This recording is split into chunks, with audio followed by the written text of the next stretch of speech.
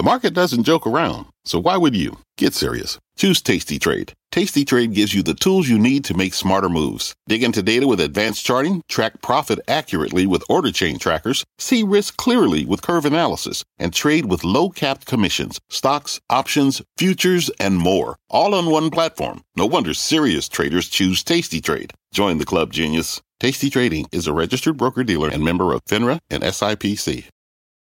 The fallout continues for Alphabet. The stock is now negative for this year as more controversies around its AI model Gemini rollout mount. Some are calling for a change in leadership.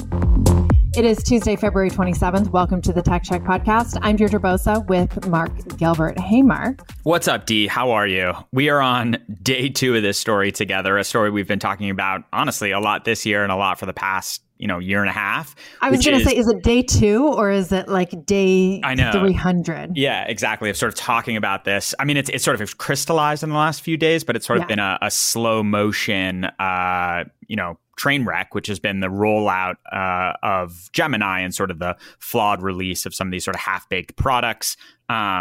What I will say is that's no different than ChatGPT, right? Which launched, and then there was, all of these stories about the different things the different problems with it and the different crazy things you could get it to say and the hallucinations that it was having. The problem with between ChatGPT, or the difference rather between OpenAI and Google, is that it feels like one stumble after another for Google, like from that first Bard demo to now this Gemini rollout. Yeah. And that I think is what's been like building and piling on top of its problems. Totally. And I mean, and OpenAI gets to sort of, I think, come from this place of like, oh, we're a startup, right? Even though it has some very wealthy backers like Microsoft, it comes from this place of we're a startup coming out with a new product. Whereas when Google puts out a product, it's like, why isn't this more polished? You are, one of the biggest companies in the world.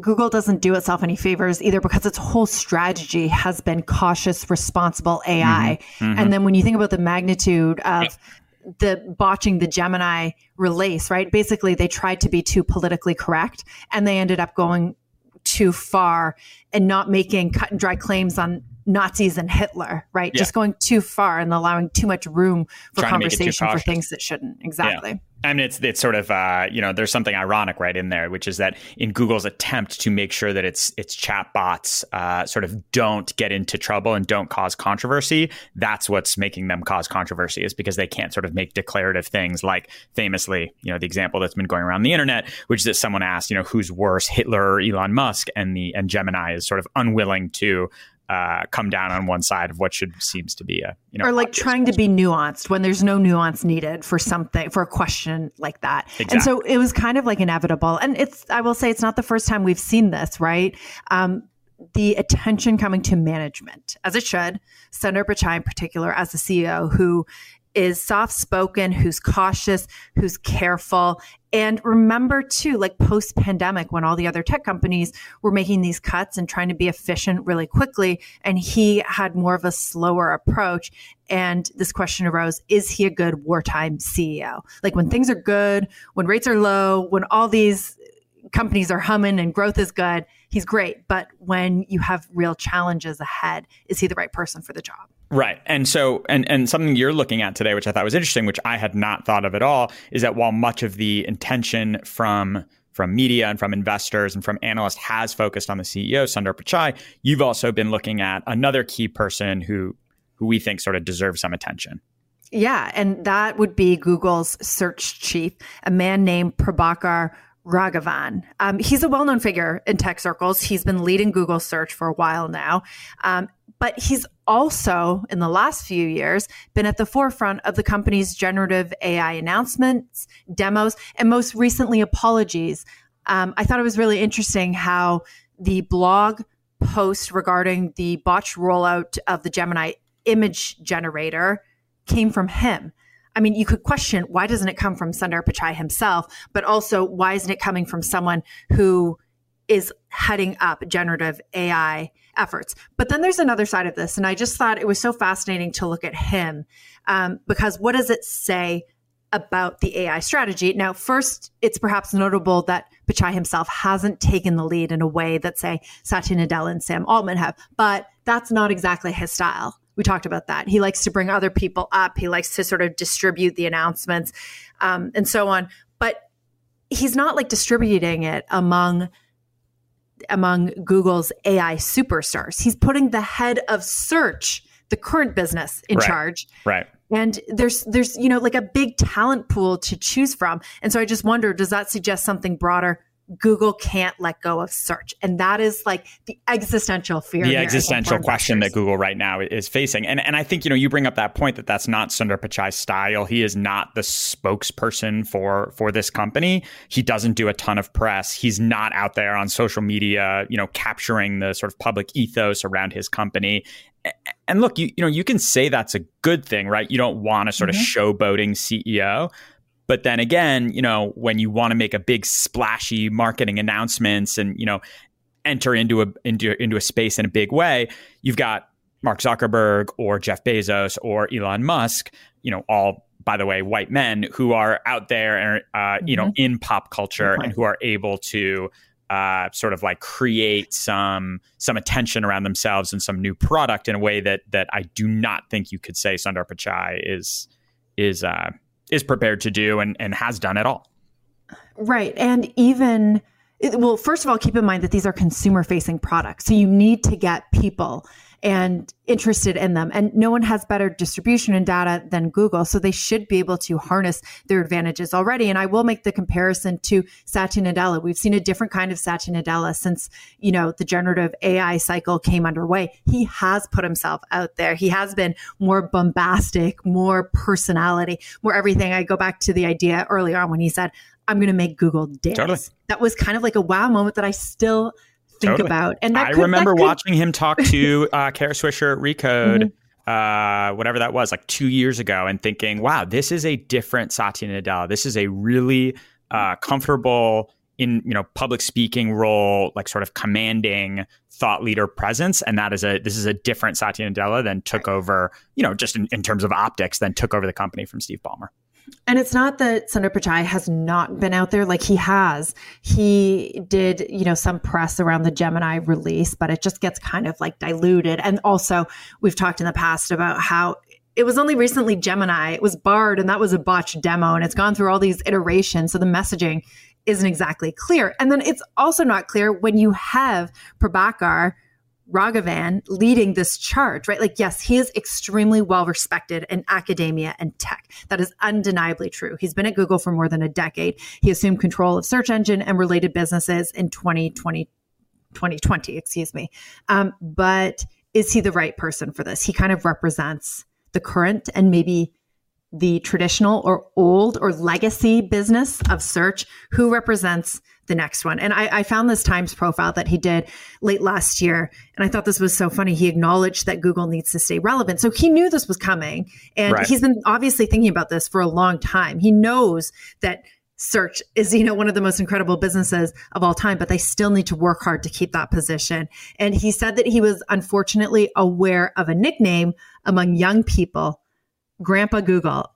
Mark, I wasn't even aware of that nickname. Like, I understand the connotation right away, but I did not know that. And that is just so rough. Yeah. And Alphabet has been trying hard in recent years to shake off that reputation, right? The place where engineers to go to quote, rest and vest, which means, stay and after having a good career and building some sort of reputation, they get a job at Google, and then they just basically don't work very hard and wait the 4 years until their shares vest.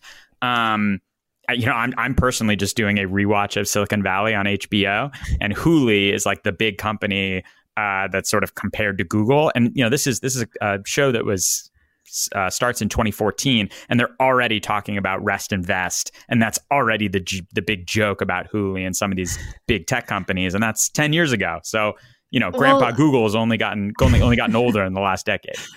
And you think about Google, it's not even that old. I mean, Microsoft and Satya Nadella have done an incredible job of reinventing that company. And this is what Sundar Pichai was supposed to do. And I know we're going to get to the other side of this, Mark, how Sundar Pichai, you can see him as doing a really fantastic job. This is still one of the biggest companies in the world. But I mean, the fact that you relate it to Hulu, that could be a stand-in from Silicon Valley for another company, but it's just blatantly Google, you think about how the mega caps have changed, right? And Zuckerberg is like what I think is maybe one of the best examples. Another CEO who didn't particularly care that much what Wall Street said. He just wanted to keep his head down and create and ship new products. But over the last year plus, he's leaned into this narrative and communicated a lot more clearly with the street. I mean, remember, around the Facebook roadshows, like Mark Zuckerberg wearing his hoodie and like didn't want to talk to investors. And, I think you can very easily make the through line to Mark Zuckerberg having much more of a personal presence online. There's a lot more like photographs of him. He does more interviews. He engages more. Did you see today's photo? I saw today's photo of him in a McDonald's in fur coat and some sunglasses. I think it was a McDonald's. Yeah, he's on Asia vacation somewhere. Yeah. It was great.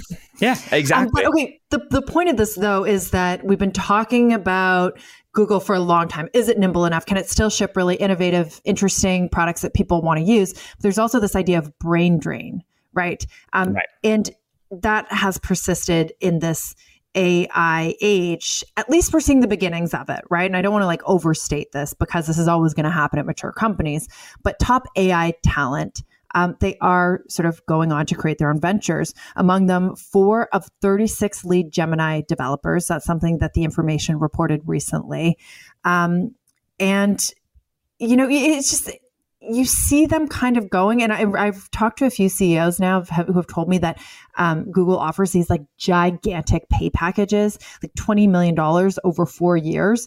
And that's what they have to do to retain that talent. Where some of the buzzier, newer generative AI startups, they say, hey, come work with us. We're going to be actually working on AGI, like the holy grail of artificial intelligence. That's artificial general intelligence.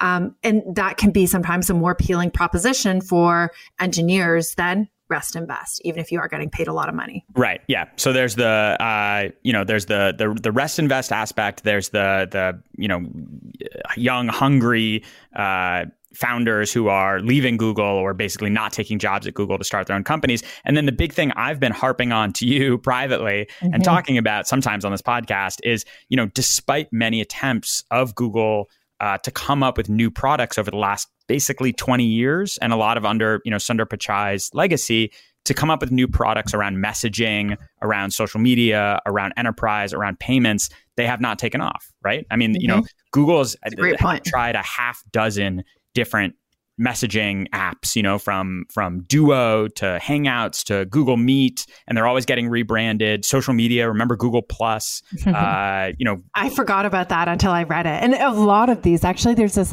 fantastic website that our producer Jasmine found. What is it called? It's like, oh yeah, what is it? Killed by Tech. Yeah. And it lists like the different products at the big mega caps that have been killed off, and Google is just like far and away the biggest number, which also means though that it's not afraid to try new things. It's not afraid to try things, and it's not afraid to shut down something that's not working, which isn't always a bad thing. But when you do see something like I follow this guy Tom Guerra on Threads and Twitter, and he's been just making fun of the Google Wallet rebrand recently. And it's just like, this is something that Google Wallet used to be Google Pay, which used to be Android Pay, and now it's becoming Google Wallet again. It's just confusing for consumers. And it's sort of the same thing for from Bard to Duet to Gemini to Enterprise Gemini for Workspace. Like, it's just, these are really complicated rebrands, and it has not been clear for consumers what Google's new big powerful products are.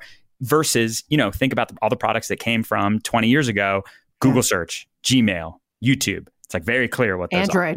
Android is one we mentioned. And I also think that this moment is different, right? It's fine to try new things like over the last 10 years. But when it comes to generative AI, the stakes are just so huge. I mean, last week we talked about the trillions of dollars in opportunity here. And so you need your messaging to be super clear. And it makes you wonder, like, has Google learned from all of these product relaunches and rebranding, et cetera? Why didn't they just do this from the beginning? Why didn't they just have one AI product? Right. And so we promised that we would do the flip side. I think the flip side is very clear, which is sort of to look at the huge list of accomplishments that Sundar Pichai and the whole team have accomplished. They truly did pioneer AI and sort of built the entire framework that this has been on. They have successfully managed Google Search and YouTube and Gmail and all of these huge businesses. Google not Maps, just managed Android. but grown. Yeah, they're huge monster businesses. And then Bernstein's Mark Shmulik wrote this note this morning, which called it sort of a hermit approach and said that it has worked, quote, perfectly well for a company that seemingly cares more about running the business than endearing themselves to investors. So basically, Google puts its heads down, is not kind of has like cryptic, not very informative, not very entertaining conference calls, but that's worked for the past couple decades as a public company.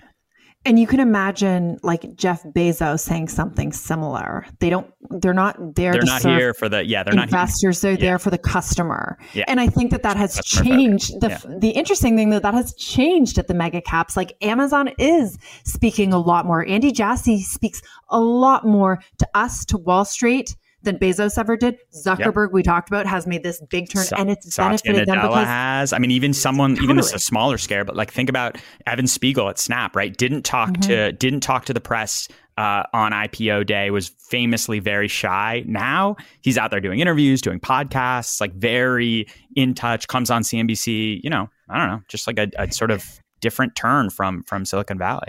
And of course, like us on the media side are going to argue that that's a good thing. But I truly, truly believe that getting your message out, packaging it yourself versus letting the media like go unlimited information is generally a good thing, unless you're trying to hide something. And that's always sort of like what comes up for investors. Like, why aren't you talking? Why aren't you getting your message out there? Because it's muddled maybe. And that's what we've seen from Gemini. So I would love for someone to tell us like what's going on, what do they envision, and how are they going to also it's high risk, high reward, right? Steve Jobs famously, right, very cryptic, Apple had this policy of not communicating, and they would just put it was like once a year they would have that big event, and they would just put out hit after hit, right? And it was like the iPod and the iMac and the iPhone, and there were just these sort of like incredible run of successful products.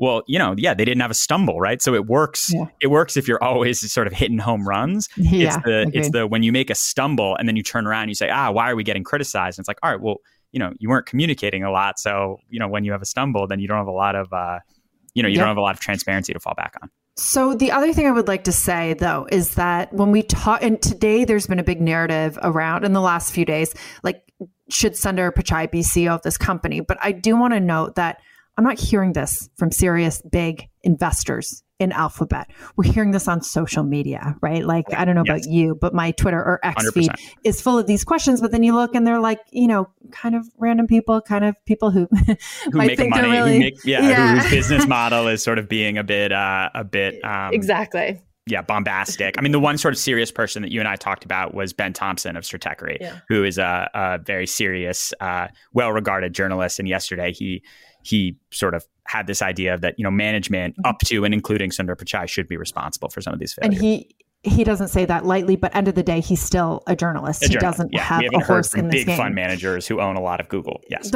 So I keep reaching out to, I feel like I'm like stalking them at this point, but TCI, this is the activist fund that told Google to get fit. Remember, they wrote that letter back in 2022. Told them to cut costs and, take the business more seriously. And I'm so like I think at the time they had like a $6 billion stake in Alphabet. I don't know what that is right now, but I would be interested to hear from them. Not necessarily like something as big as like, should Sundar Pichai be CEO? That's not really, that's a question, but it's not the question. And I would like to know if they think that he's made progress on some of these really laid out points that they made a few years ago, like don't hire as much, reduce your workforce, scale back on other bets that are losing money, which, he has made some progress on. So I would be interested to hear if that investor has seen progress, but also, like any other large investor, their view of what's going on, because it's a lot of like commentators and posters and so on so far. Yeah. Let me sort of just throw out another idea right at the end here. This is a long podcast, D. There's lots to talk about. Let me throw out another idea here, which is that, and here's some sort of more of like the flip side and playing devil's advocate. One, what has Sundar Pichai actually done at Google, especially before he was CEO? He was responsible for Chrome, which is not a product that we talk about a lot, but Chrome was founded, I think less than 2 decades ago and is now the dominant browser. Undeniably. And there's no reason why it needed to be. Like Safari is built into iPhones. The other thing that he managed at Google was Google Drive, and the whole Google suite of like services like that is very successful, and that has been a big success. So those are 2 things that he managed at Google before he was CEO. And then also he took ownership of Android, which has been a huge success. Yeah. So before he was CEO, he was this sort of like rock star, and now he's been named CEO. And the last thing I will say on the devil's advocate piece, and the reason maybe we're not, hearing these calls from a huge fund like TCI, is that the stock is still near all-time highs. It's a couple points away, right? Yes, it's down today and yesterday. It's, maybe underachieved the last couple weeks, but this is still a stock that's near all-time highs. This is not like Meta, having a 70% drawdown, or Netflix shares cratering, at the end of 2021. This is a company that's still doing very well by investors. Right. Although I will say, seeing that it's negative on the year, I know it's just like a random point in time though, but is this the start of like it's down year like we saw with Meta? And in that case, it's interesting. That case, Zuckerberg could not be replaced. He holds the voting power. Right. Yeah. And he sort of did that transition on his own. So will investors give Sundar Pichai the time if they think that he needs it to turn around this business, or will they get someone else in? And to your point about the successes that Sundar Pichai has had, which is undeniable, maybe he's better in the trenches, right? Yeah. Maybe he's better actually working on this stuff. Maybe he should head up public-facing CEO in 2024. I don't know if you do. I really don't know. Wartime CEO, right? I don't know. It's such a thing that we throw out there every time a company, or every time the macro environment gets tough. But it's still a good question. Do you need a wartime CEO? And is Sundar Pichai? We've made the argument that maybe he is, that his style is different, but still effective. And the last thing I'll say, Mark, I know this is like our longest podcast yet. We're going to do this for our weekly. So maybe we can leave it there. We're going to look at all of this and we're going to package it up really nicely for our audience. Maybe so we're going to solve some of these questions that we're raising in the next couple of days. So we'll post that on Friday. Yeah, sounds good. See you tomorrow. Dude. This podcast is supported by FedEx. Dear small and medium businesses, no one wants happy customers more than you do. That's why FedEx offers you picture proof of delivery, packageless and paperless returns, as well as weekend home delivery to 98% of the U.S. on Saturday and 50% on Sunday. See the FedEx service guide for delivery information. FedEx Ground service is also faster to more locations than UPS Ground. See what FedEx can do for your business. Absolutely, positively FedEx.